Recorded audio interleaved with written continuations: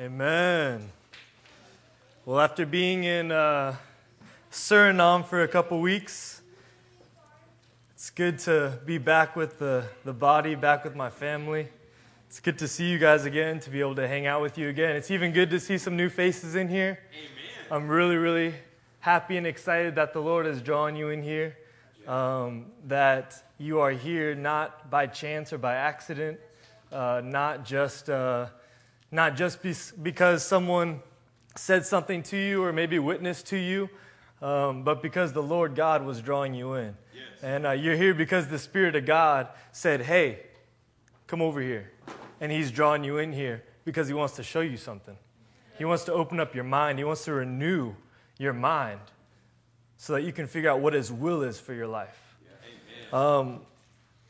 During worship, after that weirdness kind of broke apart, I don't know if you could feel that. I know that I could.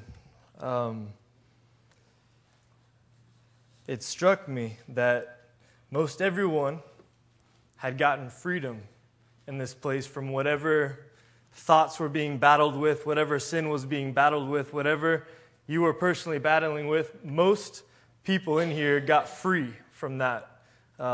At that moment, there was victory for most, but there wasn't victory for all. And I believe the Lord put a word on my heart from Exodus 33. And we're going to start in verse 12, just before we get into the message tonight.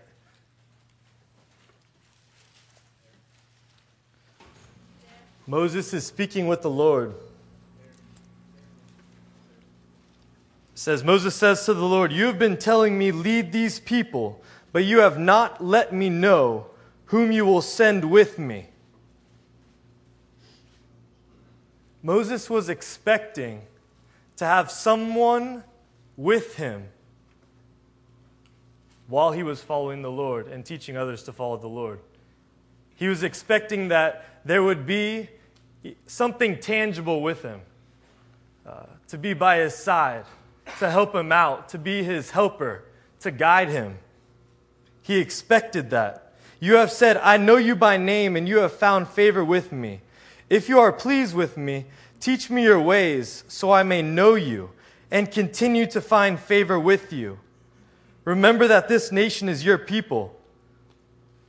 How many people know in here that after the initial time when you meet with Jesus, you have to continue to find favor with Him? You have to continue that walk with Him. Amen. You got to keep seeking Him. Yeah. Moses knew it. He says, "If you're pleased with me, teach me your ways so I can know you and continue to find favor in you." Amen. The Lord replied, "My presence will go with you and I will give you rest." This is what Moses was seeking. This is that tangible presence that Moses was looking for to help him lead this people, to walk with him. Then Moses said to him, "If your presence does not go with us, do not send us up from here. How will anyone know that you are pleased with me and with your people unless you go with us? What else will distinguish me and your people from all the other people on the face of the earth?" I believe that there are maybe just a few people in here who didn't get complete freedom in worship because they don't understand or have never encountered what real Christianity or what walking with the presence of God is really like. Maybe someone has prayed for you to get saved. Maybe you've heard about Jesus and you thought that it would be a good idea to say that you're a Christian. Or maybe sin is entangling you and entrapping you and wrapped around your neck in this very moment. And you're stuck there. And there's guilt and there's shame. But real Christianity is walking in the presence of God. Real Christianity is walking with the presence of God. And there's no other Christianity but that. the Lord goes on to say to Moses, I will do the very thing you have asked, because I am pleased with you and I know you by name. Then Moses said, now show me your glory. There's going to be a time tonight after we preach where you're going to be able to ask the Lord to show you His glory. And it might be for the very first time. You might be asking the Lord for the first time, Lord God, I really don't have any idea what your presence really feels like. I'm like Moses in this moment, and I'm looking for something tangible to walk with me. I'm looking for something tangible that can lead me, that can guide me into a right standing with you, God. I need you to show me your glory. And I believe that the Lord is going to be able to show some men and women in here His glory tonight, if that's what you're desiring at the end of this service. Amen.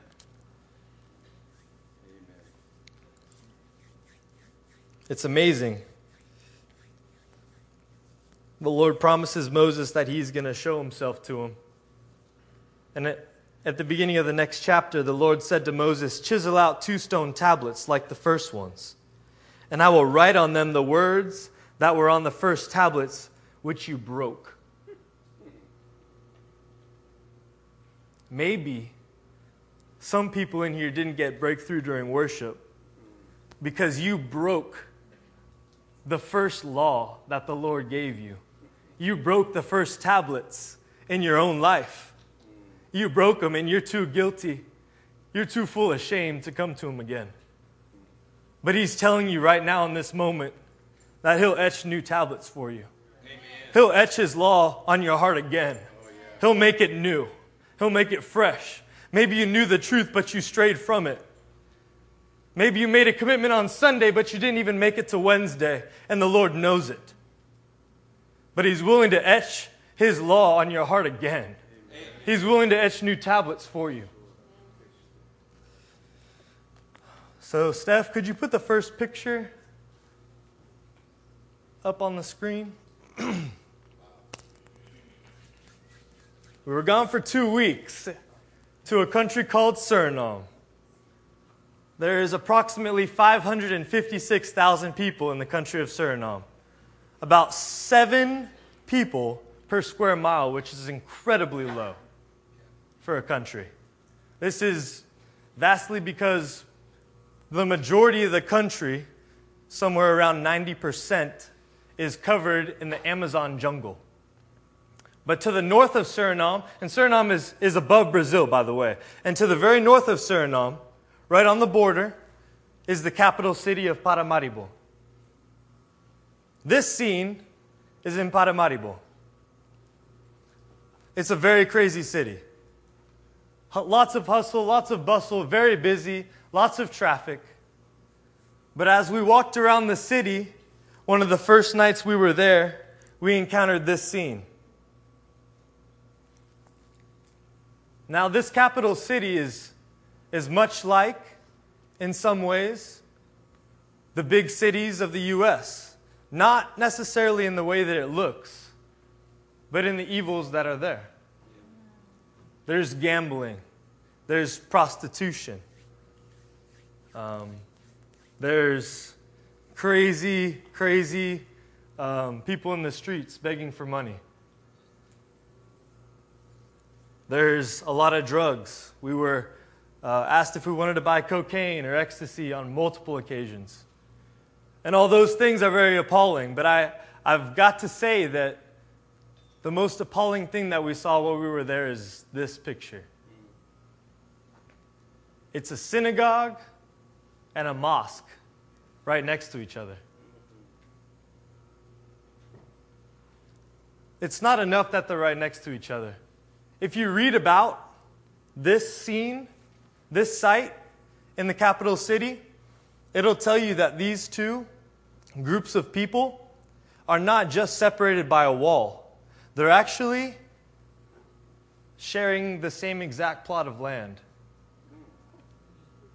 That's one plot of land with a tiny little wall separating them. How did we get here? How did we get here? You know, the most startling, perhaps, truth about this scene is the truth about the country of Suriname, or so they say, 48.4% Christian.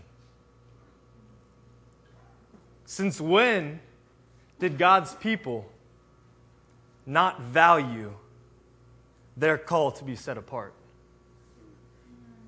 Listen to this quote from one world traveler as they described the country of Suriname.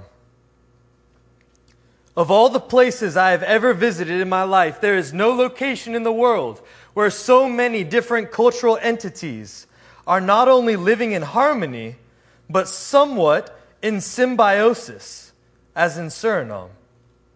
There is a point that I came to the realization that the people of Suriname do not fight for cultural acceptance. They value the opportunity to have a diverse knowledge base, and they pride themselves on their ability to accept people no matter where they are from or what their views are.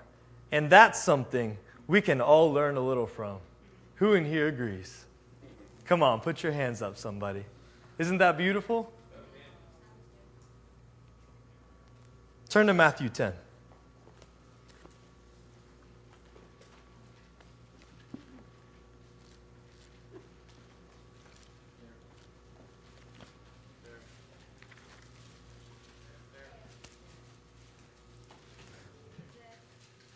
What does the Lord have to say about his 48.4% Christianity in the country of Suriname? Verse 16 says, I am sending you out like sheep among wolves. Therefore be as shrewd as snakes and as innocent as doves. Be on your guard against men. They will hand you over to the local councils and flog you in their synagogues. On my account, you will be brought before governors and kings as witnesses to them and to the Gentiles. But when they arrest you, do not worry about what to say or how to say it. At that time, you will be given what to say, for it will not be you speaking, but the Spirit of your Father speaking through you. Brother will betray brother to death, and a father his child. Children will rebel against their parents and have them put to death. All men will hate you because of me, but he who stands firm to the end will be saved. When you are persecuted in one place, flee to another. I tell you the truth, you will not finish going through the cities of Israel before the Son of Man comes. 48.4% Christianity. And we can live in complete tranquility with the rest of the capital city and with the rest of the country. No conflict. Accepting other people completely. Accepting their views. Applauding what they're doing with their lives. Saying congratulations. We're one of the most diverse countries in the world. And look how peaceful we are. Look how good we are. Isn't this good, world?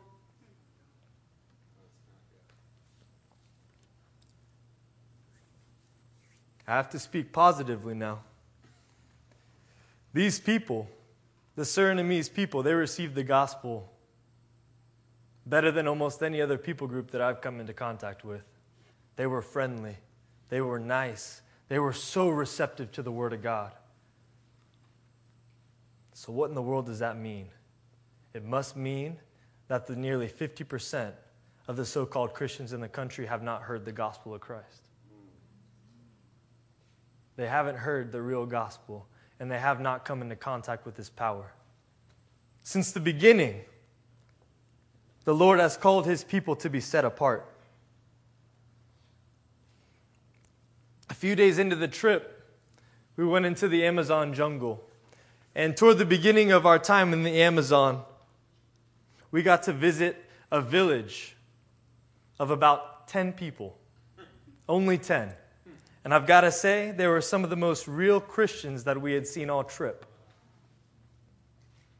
10 people in the middle of the Amazon jungle, full of spirit worship, full of people worshiping their ancestors, snake gods, tree gods, all kinds of gods, whatever you can see and has power, has some sort of spirit to it that they worship. And we visited a village. They were kind of far out of the way. And you know why they were out of the way? it's because they proclaimed their love for Christ and they were kicked out of the village that they were a part of. They received religious persecution, and the ones who were worshiping the spirits said, "You cannot live here any longer. You must go find a different home." And so they said, "We will not give up our belief, our love for Jesus Christ." And they were kicked out of the village. This is mostly women here. This is about 9 women and one son who had severe mental retardation. And they were living by themselves. And you know what? We went there and we got to encourage them, because they were some of the most real Christians that we had ever met on the trip. Deuteronomy 7.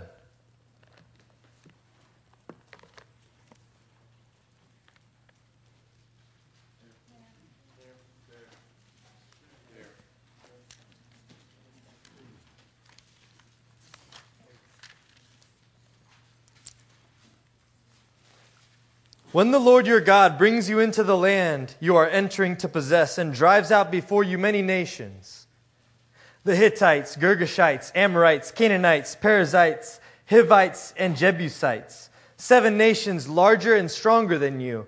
And when the Lord your God has delivered them over to you and have defeated them, then you must destroy them totally. Make no treaty with them and show them no mercy. Do not intermarry with them. Do not give your daughters to their sons or take their daughters for your sons, for they will turn your sons away from following me to serve other gods. And the Lord's anger will burn against you and will quickly destroy you. This is what you are to do to them. Break down their altars, smash their sacred stones, cut down their Asherah poles and burn their idols in the fire. For you are a people holy to the Lord your God. The Lord your God has chosen you out of all the peoples on the face of the earth to be His people, His treasured possession. Can you say that the one true God is a God of no compromise? Yes. Can you say that the one true God has called you to be set apart? Yes. Has called the Christians in Suriname to be set apart? Has called any of those who claim His name to be set apart from the rest? Yes. Distinction. Distinguished by His presence. Distinguished by His Spirit. Distinguished by His power. This passage does not sound like the Lord is interested in accepting people no matter what their views are. Isaiah 6.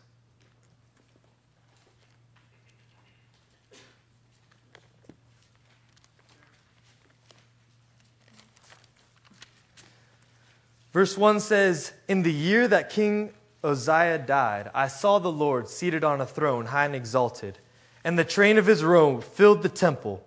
Above Him were seraphs, each with 6 wings. With 2 wings they covered their faces. With 2 they covered their feet, and with 2 they were flying. And they were calling to one another, Holy, holy, holy is the Lord Almighty. The whole earth is full of His glory. At the sound of their voices, the doorposts and thresholds shook, and the temple was filled with smoke."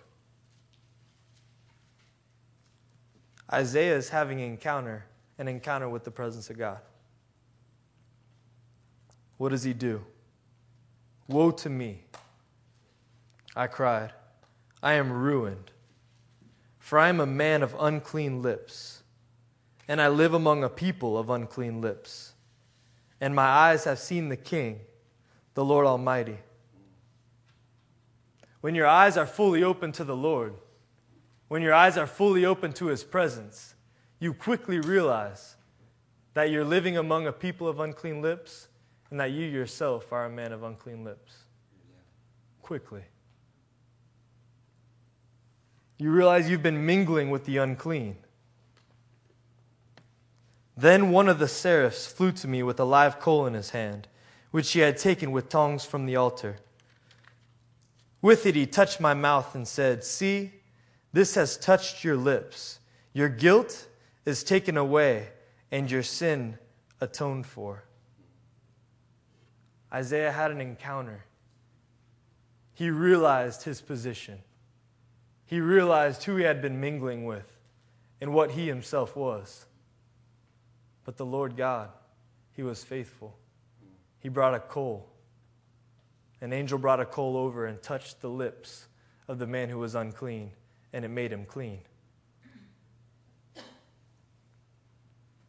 We allow the Lord to get as close as He possibly can to us. And it's at that point where His purity comes and cleanses us from all of our guilt and all of our sin. Then I heard a voice of the Lord saying, "Whom shall I send? And who will go for us?" And I said, "Here I am. Send me." One of the first things that happens, one of the things that you know beyond a shadow of a doubt that you've met with the King of Kings at least once, is that your heart is immediately turned outward. Your heart cannot stop but to think about people around you who have not had the same experience that you have. Amen. It's impossible. It's impossible for you not to want that same experience for them. You're no longer living in a selfish life, but you're living a selfless life. Amen.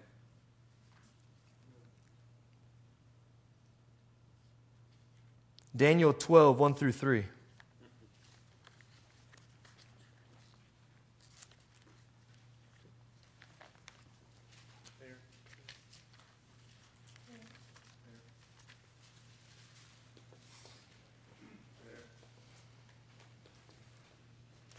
At that time, Michael, the great prince who protects your people, will arise.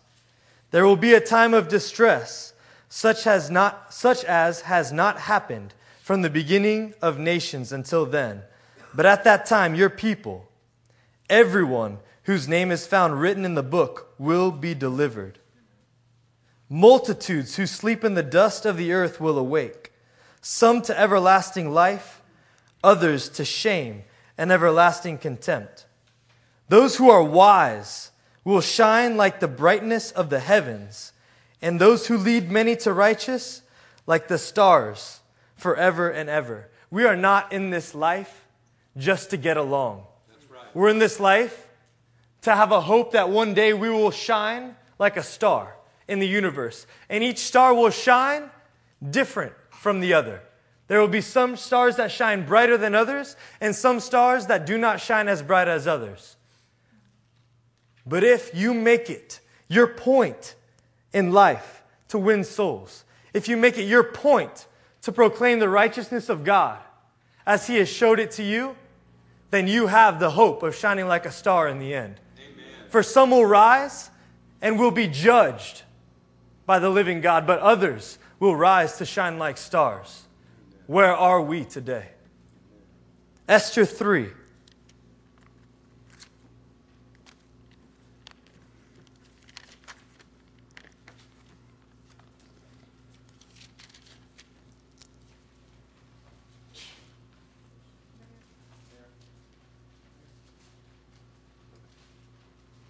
After these events, King Xerxes honored Haman, son of Hammedatha, the Agagite, elevating him and giving him a seat of honor higher than that of all the other nobles. All the royal officials at the king's gate knelt down and paid honor to Haman, for the king had commanded this concerning him. But Mordecai would not kneel down or pay him honor.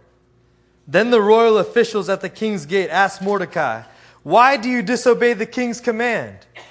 Day after day they spoke to him, but he refused to comply.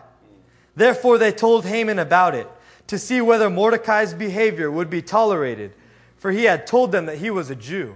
Mordecai is a man who had an encounter with God. Amen. And because of his encounter, he would not bow the way that other men bowed. He would not submit the way that other people submitted. He would not go along with the beliefs of other people simply because it was peaceable or seemingly peaceable to do so. He took a stand for the Lord God. And guess what? It created conflict in his life. Not just in his life, but all the other people that were around him that held the same views that Mordecai held. They were all thrown into the same boat with Mordecai. They were all tossed there. It says this, when Haman saw that Mordecai would not kneel down or pay him honor, he was enraged.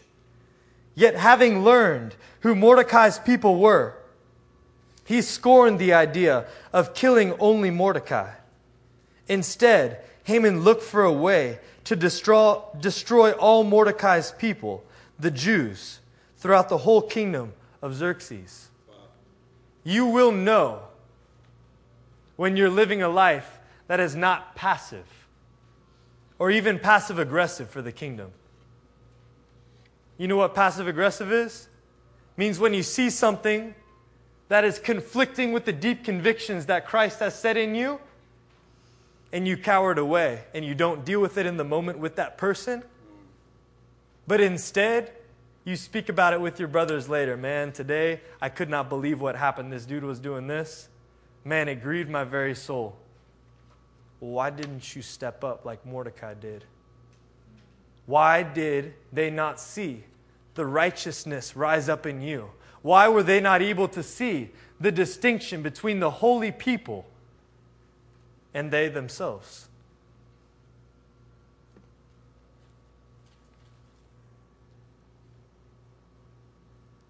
I have a video that I want to share. It's of a church service on a Sunday morning, shortly after we visited the exiles. This is Break Every Chain in the Saramaccan tongue.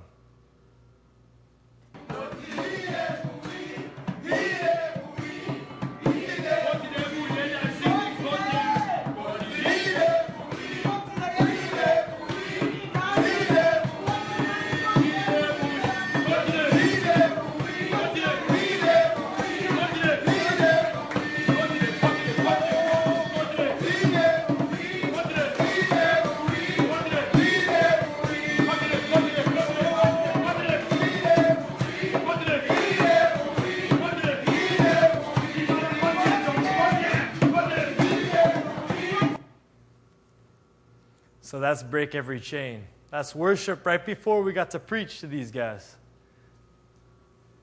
These guys, they were a precious group. They were an amazing, amazing group of people. So nice, so inviting, so open to the gospel. They just hadn't really had a chance to hear the fullness of the gospel preached yet.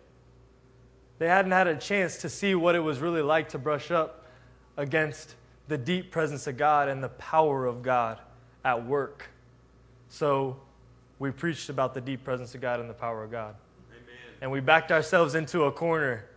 And we say, this is what the Lord does. These are the things that He does. And if you want, you can get filled with His presence. If you want, you can be saved today. If you want, the ailments on your body, they can be healed in the name of Jesus. Jesus is here, and He promises that these signs will follow those who believe. So we backed ourselves into a corner, knowing that the Lord would come through because He promised that He would. Amen. And He did.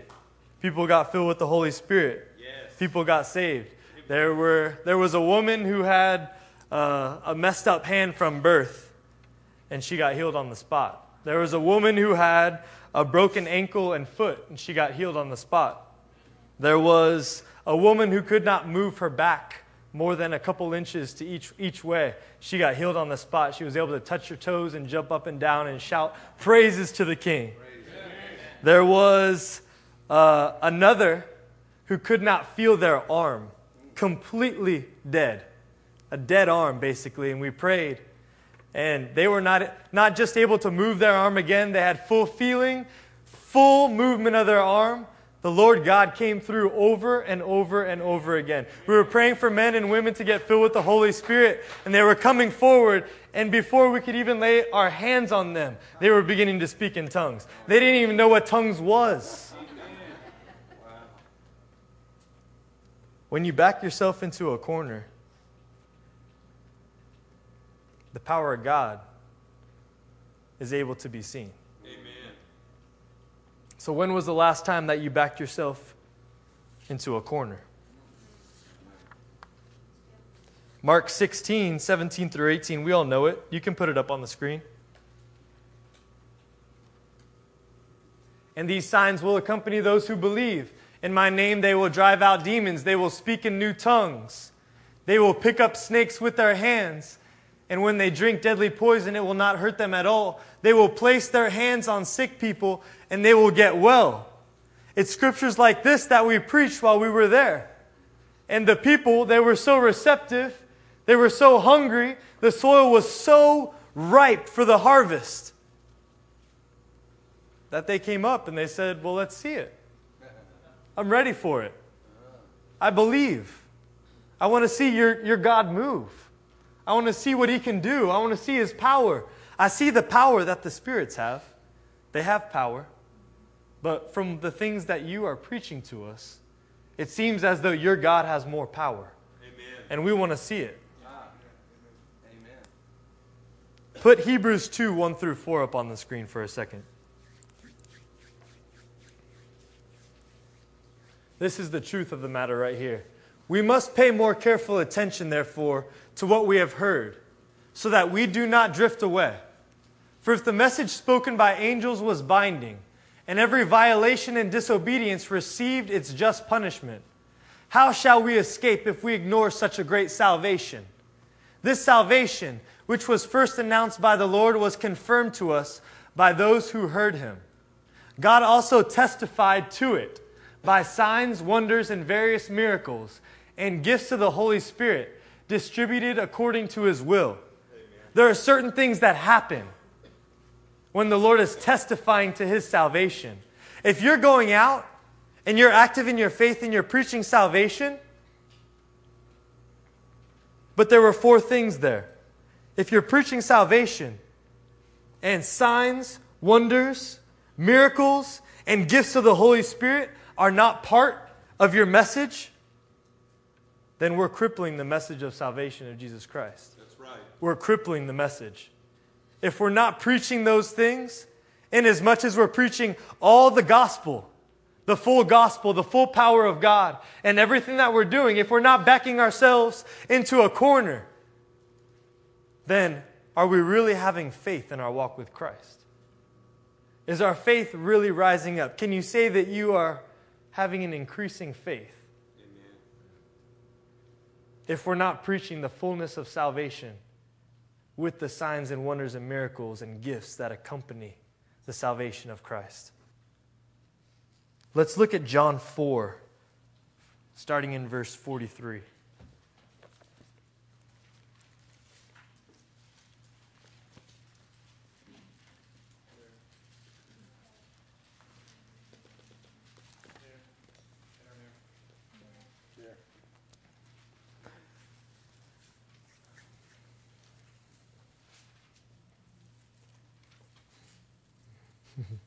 After the 2 days, He left for Galilee.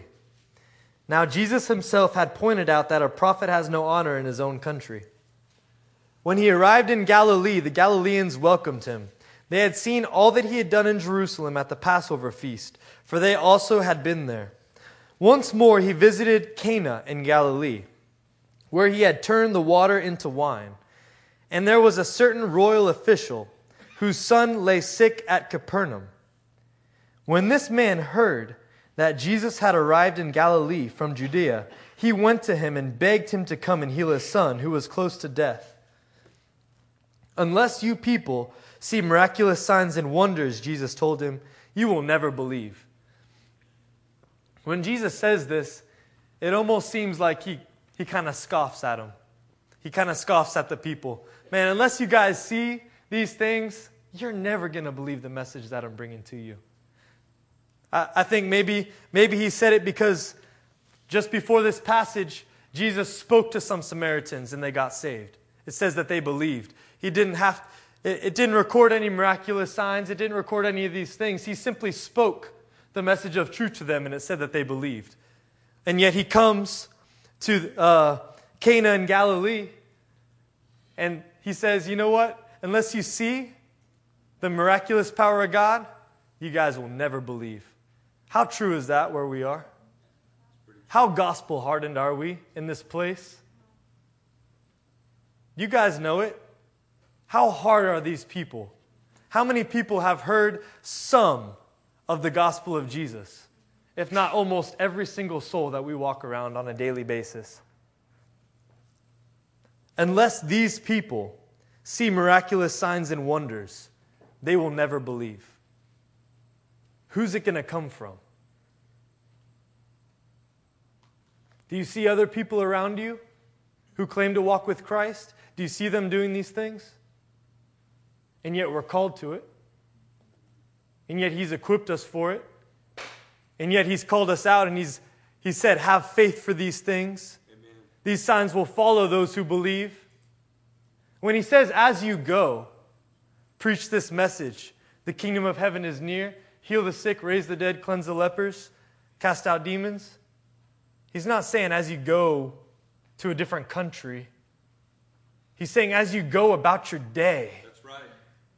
As you go away from my presence in this place. As you go away from the huddle of the church. Do these things.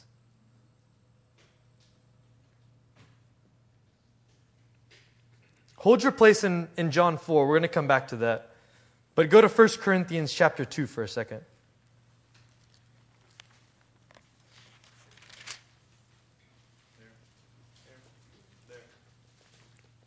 Verse 4 says this. This is Paul speaking to the Corinthian church. He says, my message and my preaching were not with wise and persuasive words, but with a demonstration of the Spirit's power, so that your faith might not rest on men's wisdom, but on God's power. How many times do we witness in the workplace and they say, yeah, what you're saying, it makes sense. It sounds good. It sounds wise, but I'm just not there to take a step in faith. I'm not there to take you up on your offer just at this point. I'm kind of comfortable where I am. I've heard this message before, and my heart's even been pierced before. The whole creation testifies that the God that you're talking about, that He's here. I'm just not ready for it. How many times does that person need to see the miraculous power of God at work in your own life, Amen, that they might believe? Amen. So head back to John 4. We're going to continue reading here.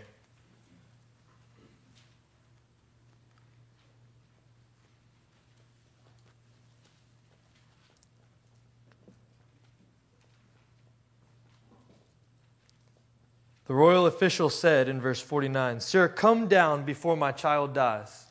Jesus replied, "You may go. Your son will live." How plain in words can you be? How lacking in intellect are these two phrases? You may go, your son will live. It's not a demonstration of your intellect. It's not a demonstration of your wisdom or your depth of the word. It's a demonstration of the power of God at work in your life. It's a demonstration of the Spirit at work in you.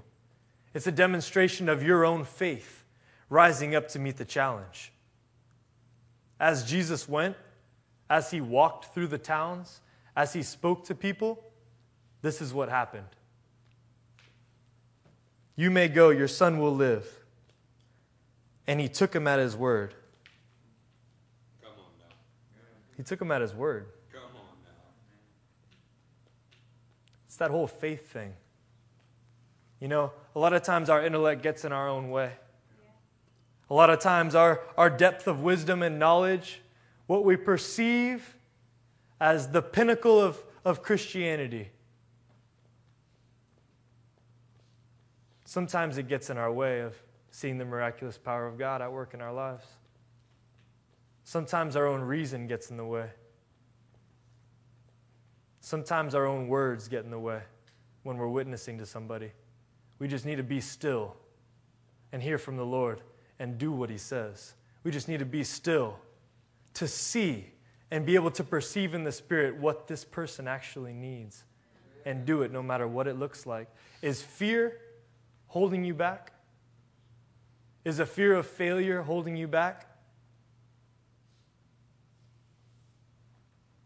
When is faith going to rise up in you?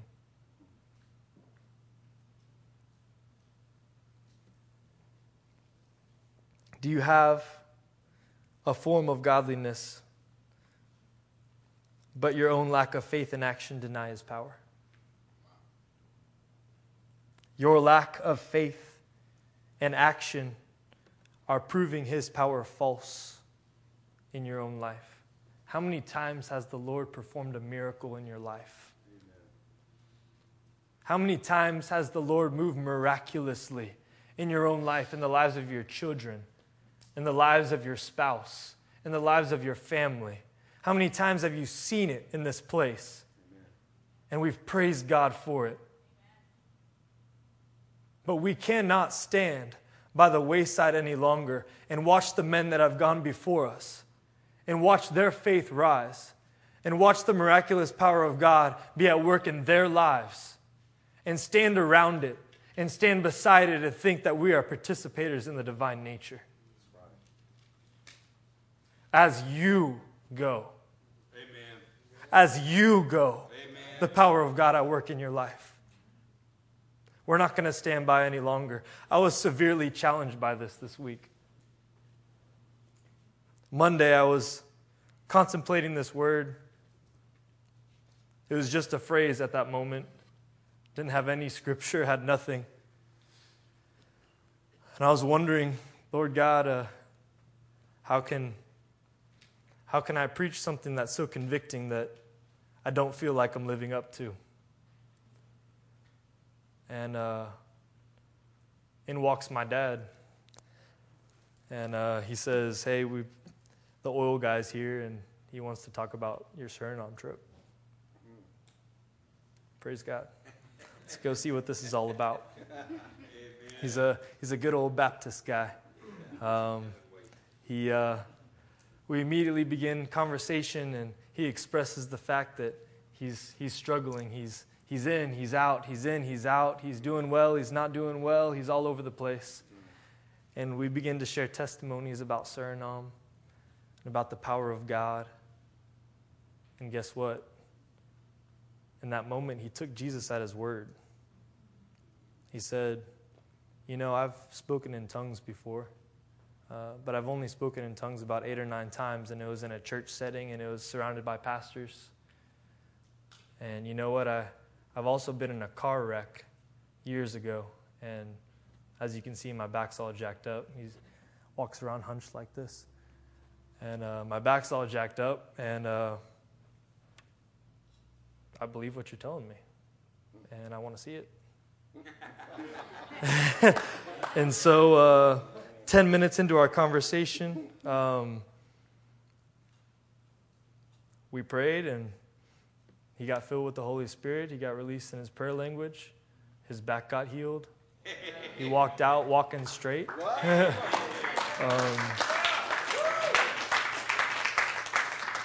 That happened because in that moment, I knew that I could not leave that conversation without backing myself into a corner. Yes. I could not leave that conversation without proclaiming the full gospel of Jesus Christ, without proclaiming His miraculous power, without my faith rising up in that moment and saying, God, I believe your promises. Yes. I believe what you say in the Word. I believe that this is for me, and this is for today, and this is for Russell. And I believe that you're going to do it. Amen. And so I'm going to back myself into a corner here and watch you work. Yes. Let's go to 1 Peter chapter 1.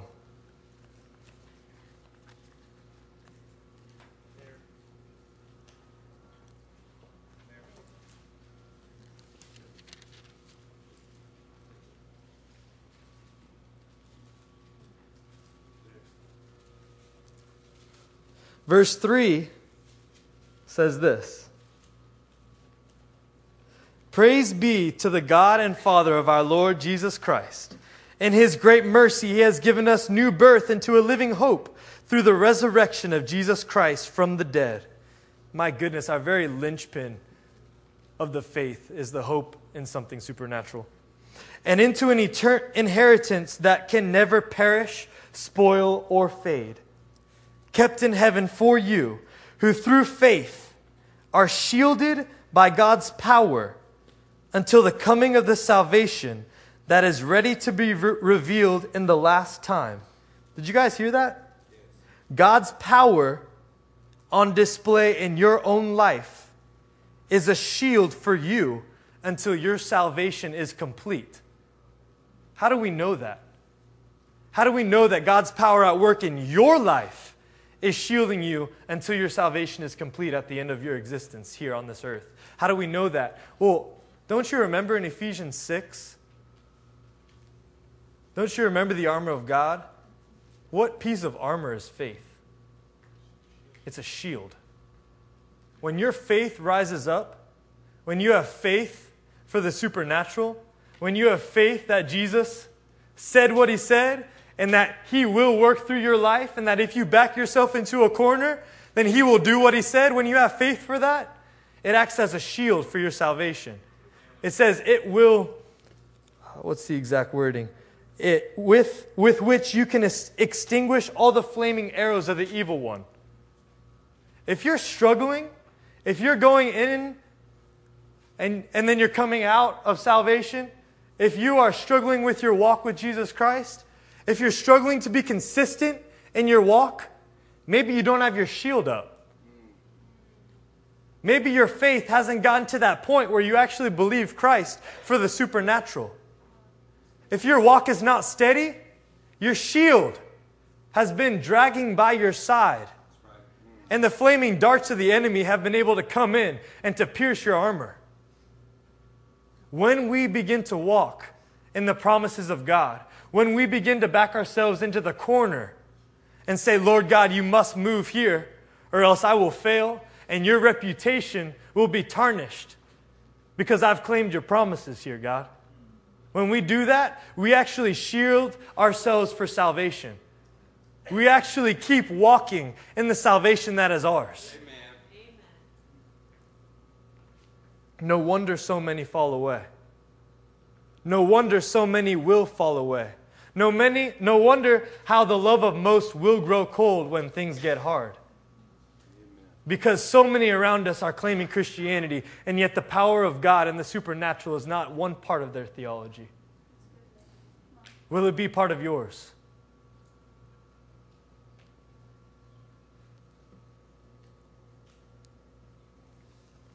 Verse 6 says, "In this you greatly rejoice, though now for a little while you may have had to suffer grief in all kinds of trials. These have come so that your faith, of greater worth than gold, which perishes, even though refined by fire, may be proved genuine and may result in praise, glory, and honor when Jesus Christ is revealed."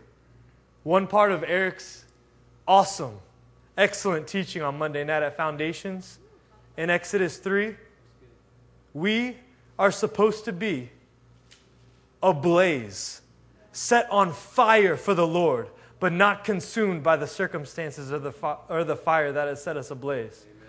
We are supposed to be on fire for God, seen by all who we come into contact with, but that fire is not supposed to burn us up.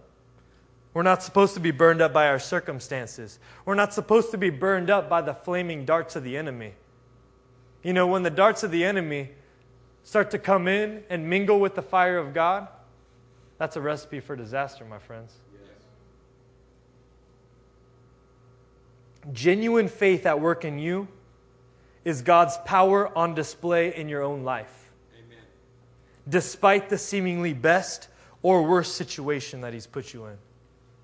I'm going to say that one more time. Genuine faith at work in you is God's power on display in your own life, no matter the circumstance. Amen. Can you put the picture of the beautiful smiley family up on the board, please? This is the missionary family that we got to work with. They're from Arkansas. Amazing testimony that they have. They are in Suriname on the ground. That man right there, his name's David.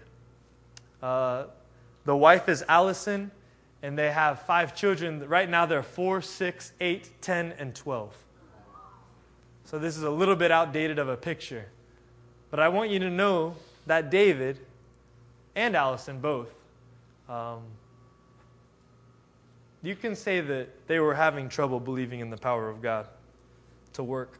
They were having trouble with the faith to see the power of God at work in their own lives. When we went there, the Spirit of God immediately just cued us in to what our goals for this trip were. And one of our two main goals was to get this couple and their family filled with the Spirit of God. Moving in the gifts of the Spirit, that was the goal before we left, is to see that happen. And the husband, he took us, he's the one that took us into the Amazon. And the first real night, after the first day that we were there, after so much opposition at the beginning of the trip, we got into some deep worship with David and some teaching about the Holy Spirit. And he said, you know what? If the Holy Spirit is what you say he is, and he does what you say he does, and the word is true, which I know it is, let's do this thing. And so we laid hands on him, and he got filled with the Holy Spirit. He began to speak in tongues. He immediately prophesied. He prophesied twice that night. He actually had amazing direction for the rest of our trip. He had words of knowledge from God. I mean, it was unbelievable the way that the Lord was equipping him, the way that he needed to be in that jungle, the way that he was destined to be equipped by God. It was incredible. One of the bad things about this, though, is that Allison wasn't there with us. Yeah.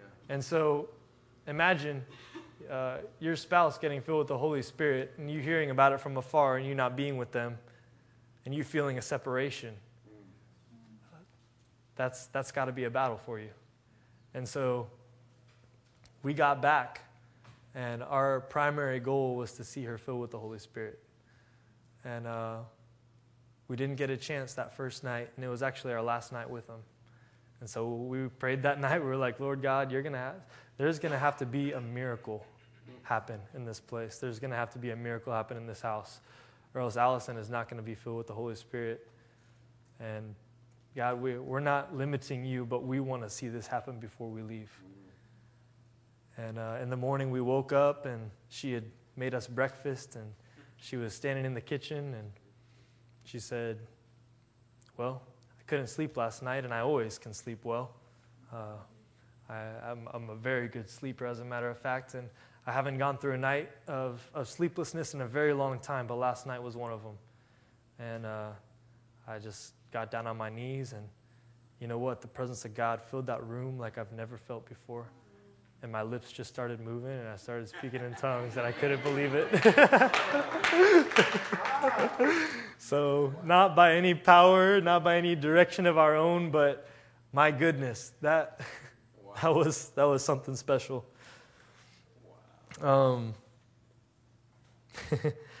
So from that, it's time for us to stop seeing the men before us having their experiences with God's miraculous power at work in their lives, and it's time for us to begin to consistently have our own experiences.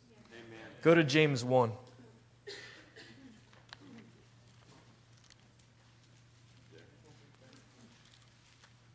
I've got 3 more scriptures for us.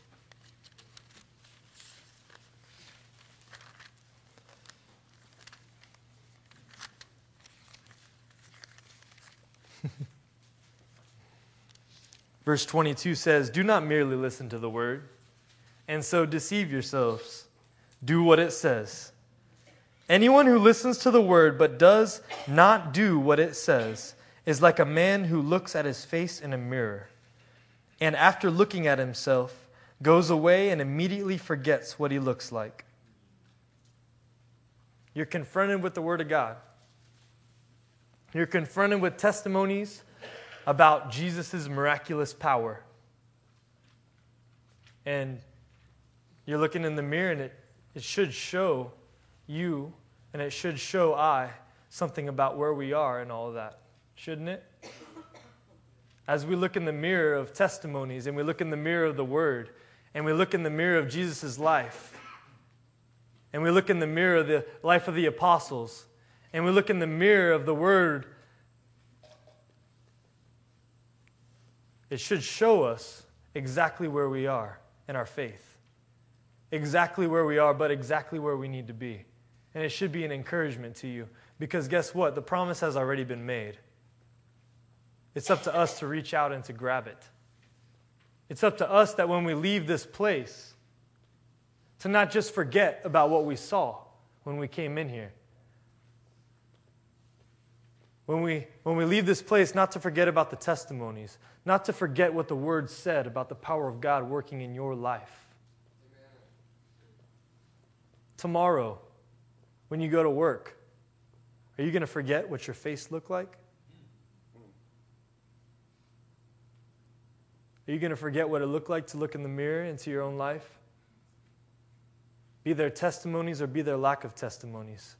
Personal testimonies. Are you going to forget about it? Or is your faith going to rise up? Are you going to go for it all? Are you going to go for the hardest? You're going to go for the most impossible, for the least likely. See it happen.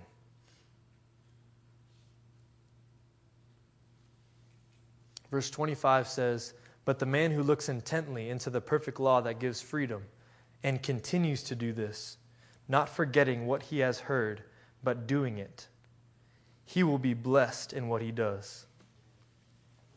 The blessing doesn't come until we stop just listening and we start doing. That is when the blessing of God comes. That is when the Lord meets you with His miraculous power. When we stop just listening to the testimonies and applauding and clapping. When we stop saying, "Thank you, God, for what you did through them." And you start your acts of obedience to Him. Amen. In a supernatural kind of way. Because He's a supernatural kind of God. Amen.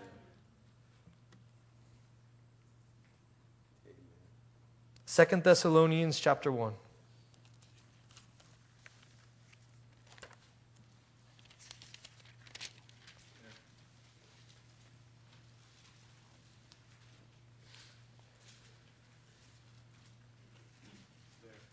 Verse 3 says, "We ought always to thank God for you, brothers, and rightly so, because your faith is growing more and more, and the love every one of you has for each other is increasing.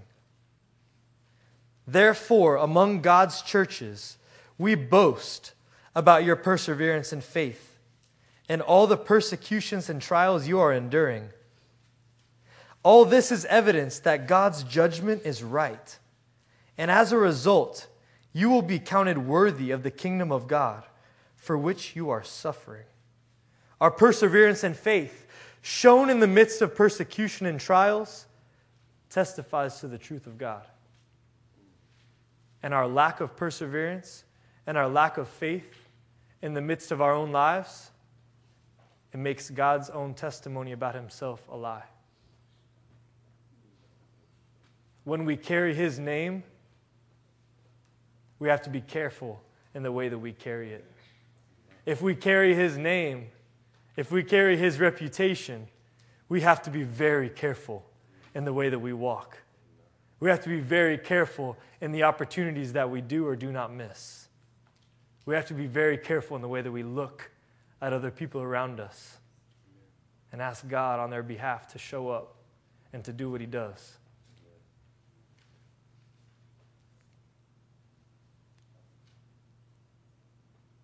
God is just. He will pay back trouble to those who trouble you, and give relief to those, or to you who are troubled, and to us as well. This will happen when the Lord Jesus is revealed from heaven in blazing fire with His powerful angels. He will punish those who do not know God and do not obey the gospel of our Lord Jesus Christ. They will be punished with everlasting destruction and shut out from the presence of the Lord and from the majesty of His power on the day He comes to be glorified in His holy people and to be marveled at among all those who have believed. This includes you, because you believed our testimony to you. How are the lost experiencing the presence of God and the power of God before they are shut out? How are the lost experiencing the presence of God and the power of God on this earth before the Lord comes in His second coming? How do they experience that? How do they experience that if we don't bring it? How do they experience the presence and power of God if Christians are not bringing those things to them? If they're not able to see those things in their lives? How can they see that? How is the testimony of Christ valid in their own life? We're gypping them. We're making the Lord to be out to be a liar.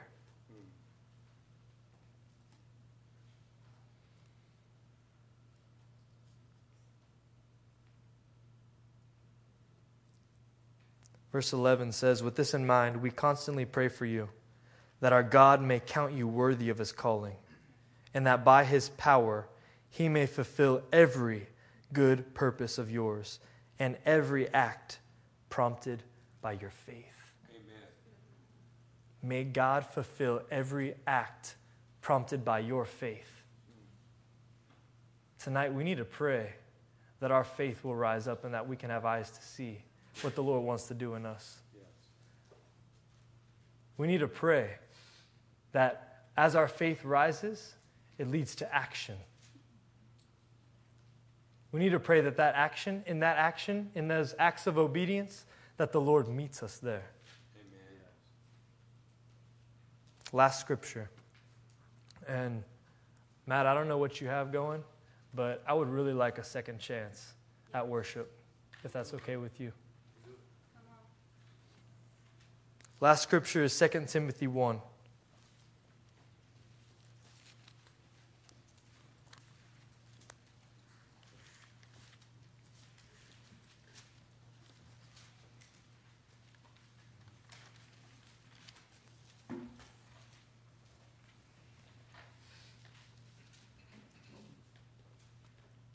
Verse 5 says, "I have been reminded of your sincere faith, which first lived in your grandmother Lois and in your mother Eunice, and I am persuaded now lives in you also.